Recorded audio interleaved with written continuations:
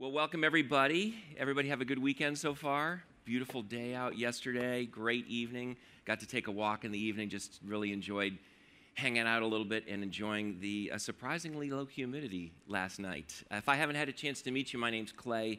I'm one of the pastors here, and I would love to meet you after the service. Come on up. I usually hang out up front here after the service, and I'd love to get to know you better and find out more about what's going on in your life. So if you have not been around Renaissance much before, if we've never really met, if you don't know me, you may not know I spent a number of years, about 13 years, as a chaplain about an hour away at Princeton University. And I got to meet all sorts of different people from all over the world. It was a lot of fun, challenging to interact with people from different cultures, but really intriguing as well as I found out some of what life was like for them growing up in different countries. And one guy who has become one of my closest friends over the years grew up in a very high caste Hindu family in India, and he came to the United States to literally study rocket science. And he was doing his PhD work at Princeton, and he actually designed a rocket engine to fly to Mars. I don't know if they'll be using it on the Mars mission that's supposed to be coming up sometime in the next 150 years or so. But anyway, he was a really, really amazing guy, and I enjoyed getting to know him. But if you're at all familiar with Hinduism, you know it's got this concept of karma, which is kind of like what we talk about as what goes around comes around, except it's on steroids. You know, you have to do everything exactly the right way. If you step on a bug, it's going to mess with your next life, you know. And so from his perspective, this idea of karma, that he had to do good in this life in order to experience a good life in the next life, it was crushing for him. And he actually came to the point where he was within just a few minutes of taking his own life because he realized, I just can't do it. I can't live up to the standards that my parents have for me, that my graduate school program has for me, and ultimately that my religion has for me. I can never be good enough. And so he was just ready to say, forget it, you know, and end his life. But at that point, he remembered a friend who had invited him to go to church. And he said, all right, I'm just going to give it one last chance, one last opportunity. And he decided not to take his life, called his friend, said, I want to go to church with you.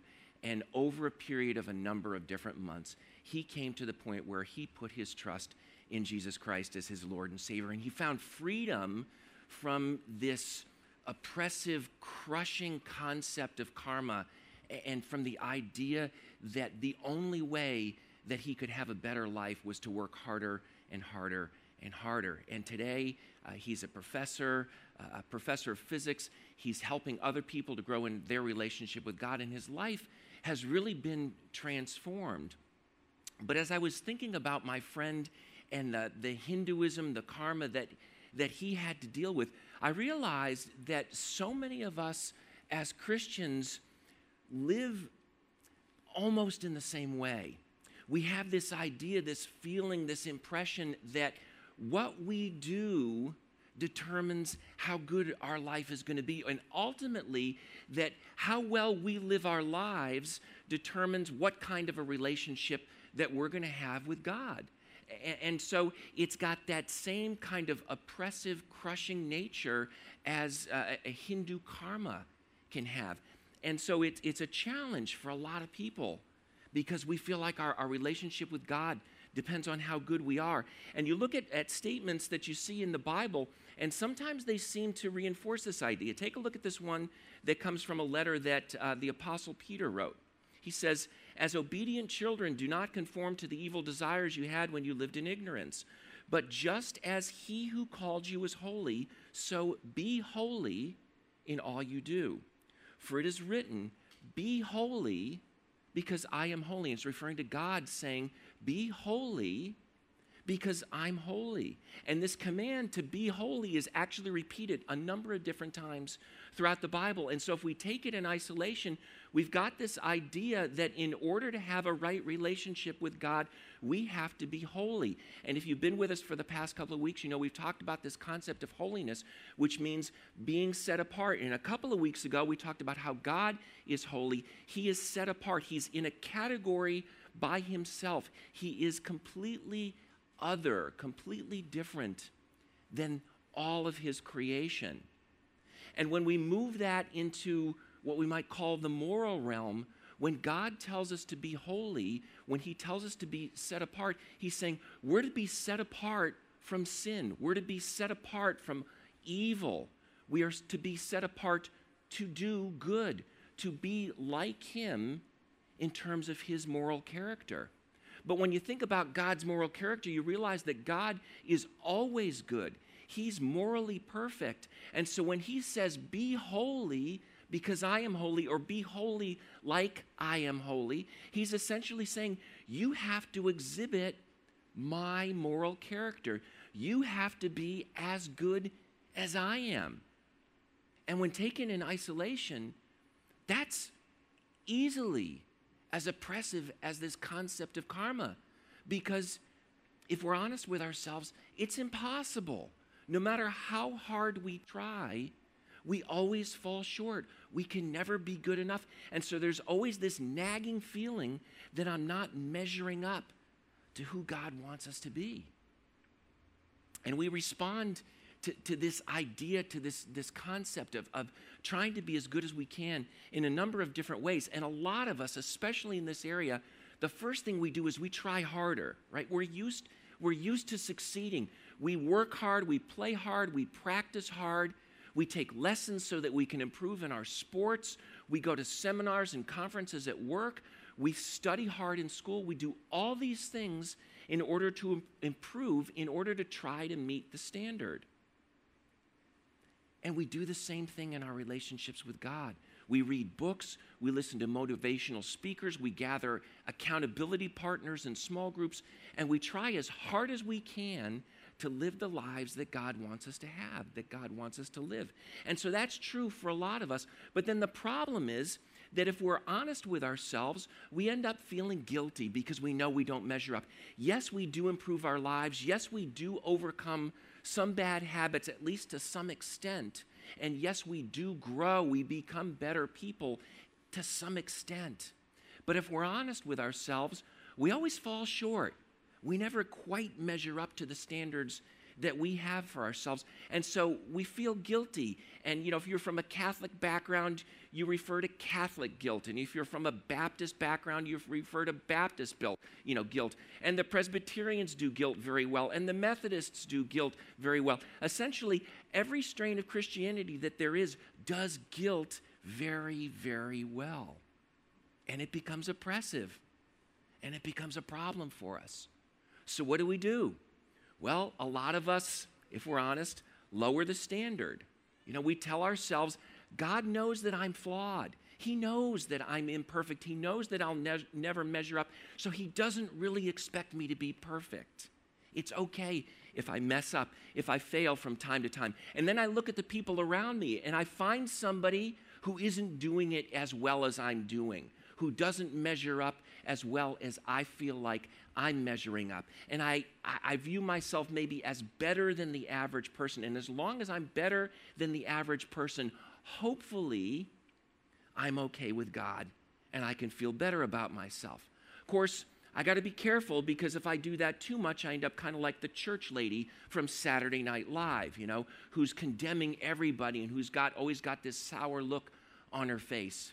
And then I look at her and I feel that I'm morally superior to her because I don't condemn other people the way that she does. And it becomes this vicious cycle. And then some of us go in completely the opposite direction. We say, you know what? Why even bother trying if I can't be perfect? If I'm not going to be able to win the game, I might as well not even try to play. And so I give up, I stop trying. And some people end up like my friend, just in a self-destructive mode. Most of us probably don't end up there, but all of us at some point in our lives recognize that we fall short. we feel guilty and we wonder, like, am I ever going to be able to measure up and earn God's favor? Because no matter how hard I try, it doesn't work. And even if I walk away, I know that's not the answer. So I'm in this impossible situation. God says, be holy. And if I'm honest with myself, I can't be holy. So what am I going to do about it? The Apostle Paul, one of the leaders in the early church, wrote a letter to some Christians in the Roman province of Galatia, and he deals with this very question right in the middle of the letter in Galatians chapter 3. And I want to take a look at it. And he uses some pretty strong language here, but I love what he writes because as we cut through it and we understand what he's saying, it actually brings some freedom to us when we realize that, yes, we don't measure up, but we can still have a relationship with God in spite of the fact that we don't always meet the standard that he wants us to meet. Take a look at Galatians chapter 3, starting at verse 1. Paul writes, he says, "You foolish Galatians, who's bewitched you? Before your very eyes, Jesus Christ was clearly portrayed as crucified. I'd like to learn just one thing from you.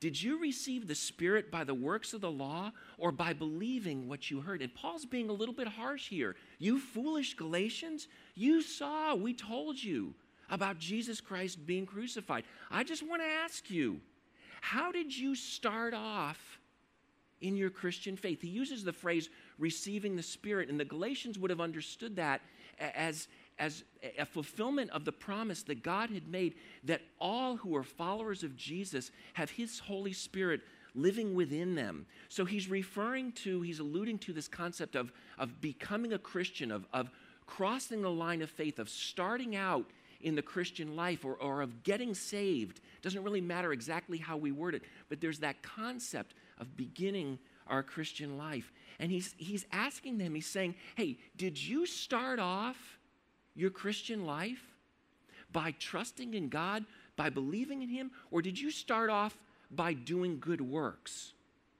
And the expected answer, the answer that he expected them to give is, we started our relationship with God by faith.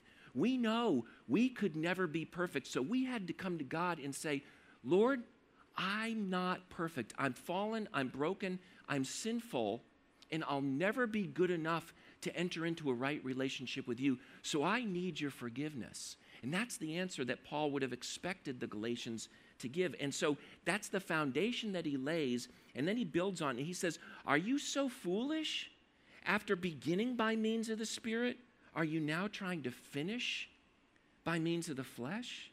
He's saying, you know that you couldn't enter into a relationship with God by doing enough good works. You couldn't earn your way into a right relationship with God. You had to have that relationship by faith in what Christ had done for you in his death and in his resurrection and the forgiveness of sins that he's offered to us. So if you began that way, why? He says, why do you think that you can continue on, that you can grow in your Christian life by doing good works? Why do you think that faith was the key to entering in, but works is the key to continuing on? Verse 5, so again I asked, does God give you his Spirit and work miracles among you by works of the law or by your believing what you heard? So also Abraham believed God, and it was credited to him as righteousness. He's pointing all the way back to the Old Testament, to Abraham, who's viewed as the father of faith. And he says Abraham's relationship with God was based not on what he did, but on his faith, on his trust, on his belief in God. And God looked at him and said, because you believe, I view you as righteous. I view you as holy. I view you as in conformity to the standard of my moral character.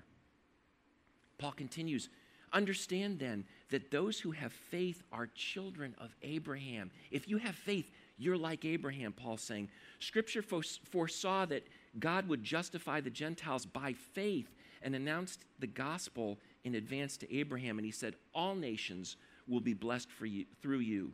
So those who rely on faith are blessed along with Abraham, the man of faith. Paul's saying faith is the bottom line in our relationship with God. For all who rely on the works of the law are under a curse. As is written, cursed is everyone who does not continue to do everything written in the book of the law. Clearly, no one who relies on the law is justified before God, because the righteous will live by faith. Paul's point is we absolutely cannot rely on our good works. We can't rely on obedience in order to get us into a right relationship with God. Because if that's what we're relying on, every single one of us absolutely will fall short. And he's saying we have to rely on what Christ has done. We have to trust him. We have to have faith in him. And when we do, that's how we start off. That's how we embark.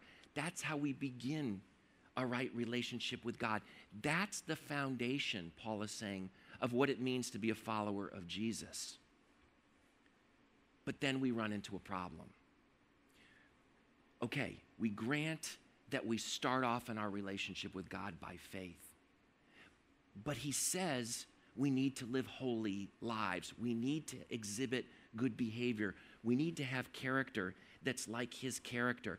We think that salvation is the gift of God that's appropriated through faith. But we think that sanctification, which is the theological term that talks about becoming holy, being made holy, growing in our Christian lives, we think that salvation comes by faith, but we think that sanctification comes by our own good works, by trying harder, by human effort. And Paul says, no. We began by faith. We continue by faith. We enter into a relationship with God by faith. We grow in that relationship with God by faith.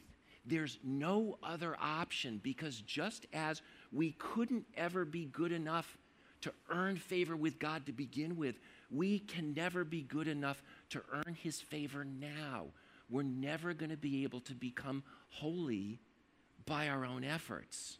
Human effort can't save us. Human effort can't make us holy.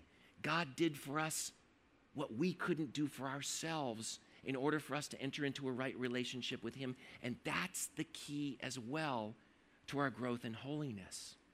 And Paul is not saying that we shouldn't try. Paul is not saying that it shouldn't be our goal to be holy like God is holy. Paul is not saying that we shouldn't work to improve, to grow, to become more and more like Christ. But he is saying that all the human effort in the world is not sufficient. It's not going to get us to become more and more like God. We need to look to Christ. We need to trust in him. We need to, as we were singing, raise the white flag and surrender to him. Depend on him both for our salvation, but also for our sanctification, for our growth in holiness. There was a man, some of you know him as St. Augustine, Augustine of Hippo. He lived in the 5th century A.D. He puts it this way. He says, grace is not given because we've done good works. It's given in order that we may have power to do them. We need to look to God, turn to him, and say, I don't have what it takes to live the kind of life that you want me to live. Help me, strengthen me, enable me to do what it is that you want me to do. Growth in my faith as a follower of Jesus looks pretty much the same as starting out in my relationship with Christ. When I first become a follower of Jesus, I come to him and I say, Jesus, I'm a sinner. I'm fallen. I'm broken. I don't measure up. Would you please forgive me? I need you. I turn to you and I ask you for forgiveness and I surrender my life to you. That's what we do when we first come to Christ to become a follower of Jesus. The same thing is true in our day-to-day Christian lives. Every day, multiple times throughout the day, as Julie was saying, every hour, we need to come to him and say, Jesus, yes, I know I'm your follower, but I still don't measure up. I'm still broken. I still sin. I still fall short. I still need to confess my sins to him and say, would you forgive me? Would you help me to grow? Would you enable me to live the kind of life that you want me to live? I surrender to you again and again and again. I trust you. I want to follow you, but it's difficult. It's a challenge. Help me to do what I can't otherwise do myself. That's the gospel message. We talk about the gospel as the good news of what Jesus has done for us in his death and resurrection. It is absolutely the key, the foundation to entering into a right relationship with God. But it is as much the key and the foundation to growing in my relationship with God as it is to entering into my relationship with God. Whatever God requires of us,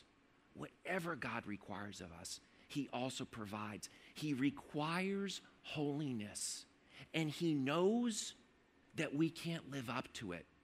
So then, rather than demanding that we do the impossible and leaving us to ourselves, leaving us to our own self-effort that'll never be good enough, leaving us to our guilt and our shame, our frustration, and maybe ultimately giving up, he says, okay, I'm going to provide for you what I require of you. And he did that for us in the person of his Son, Jesus Christ. And that's the amazing thing about the God whom we have. He doesn't lower the standard. He doesn't say, it's no big deal. He says, yeah, it is a big deal. I created you in my image to look like me, and I want you to live up to that standard. But I know that you can't do it. So I'm going to do it for you, and what I want you to do is look to me, trust in me, and I'm going to enable you to grow, to become more and more like my Son. That's what he does for us. There's this great passage that Paul wrote in a letter to the church at Corinth, 2 Corinthians chapter 3, verse 18. He says, we all who with unveiled faces contemplate the Lord's glory are being transformed into his image with ever increasing glory, which comes from the Lord, who is the Spirit.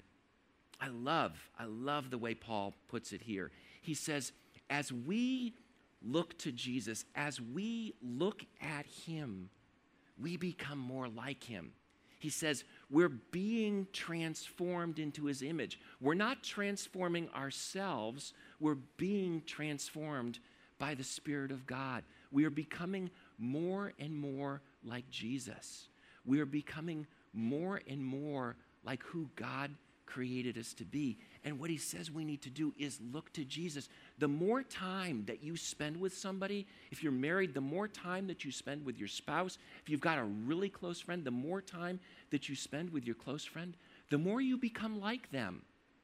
The more you start speaking like them, the more that you like the things that they like, the more that you want to do the things that they want to do. The same thing is true in our relationship with God. The more time that we spend with him, the more time that we spend contemplating, thinking about, meditating on all the incredible things that God has done for us and the amazing God who he is, the more we become like him. And God works that transformation in us. His grace is the source of our holiness. Elsewhere, Paul writes, he says, I'm confident of this, that he who began a good work in you will carry it on to completion until the day of Christ Jesus. He who began a good work in us will carry it on to completion in the day of Christ Jesus. God began that good work when we turned to him and said, Lord, I need you. I don't measure up. Would you forgive me on the basis of what Jesus has done? That's when he began that good work in us. And Paul's saying, I am 100% confident that the one, God, who began that good work in all of us who have put our faith in Jesus, the one who began that good work, will carry it out to completion. The rest of our lives, we're going to be growing in our relationship with God. We're going to be becoming more and more and more holy. And the key to that is surrendering, it's trusting, it's looking to Jesus to do what we're otherwise unable to do. From start to finish, from beginning to end, Christianity is not about what we do. It's about what Christ has done. Christianity is not about my good works. It's about God's grace and his love and his forgiveness from beginning to end, both my salvation and my sanctification. Jesus did what I couldn't do. Jesus did what we couldn't do. And our part is to look to him, to trust in him, and to depend on him. We need to come to him and humbly confess our sins, ask him for forgiveness, ask him to help us to grow, to enable us to live the kind of lives that he wants us to live, to become more and more like him. Ask him to enable us to depend on him and to look to him to do what we're unable to do for ourselves. We don't want to lower the standard. We want to hold that standard high. We want to recognize that Christ has met that standard for us. And as we trust in him, he'll enable us to grow and to become more and more and more like himself. And so when we ask him to do that, I'm confident that that's a prayer that he wants to answer for us. Let's pray. Lord Jesus, I thank you. I thank you for your grace. I thank you for your love. I thank you for your forgiveness. I thank you that we enter into that relationship with you by faith because of what you've done, not because we've earned it, not because we deserve it, but in spite of the fact that we haven't earned it and that we don't deserve it. And I thank you for that. And Father, I confess that I and so many of us so many times get lost at that point. And we feel like then, okay, we've entered into a relationship with you by faith, but we have to continue it by our own effort, and that your love for us depends on what we do. But I thank you that that's not the case. I thank you that your love for us depends on what Christ has done, not on what we have done. And so I pray for all of us that we would continually, day by day, hour by hour, moment by moment, be looking to you, be quick to confess our sins, quick to turn to you, quick to ask for forgiveness, and that we would be looking to you, eager for you to work in us to make us more and more like yourself so that we can image you and bring glory to you and blessing to others. We pray in Jesus' name.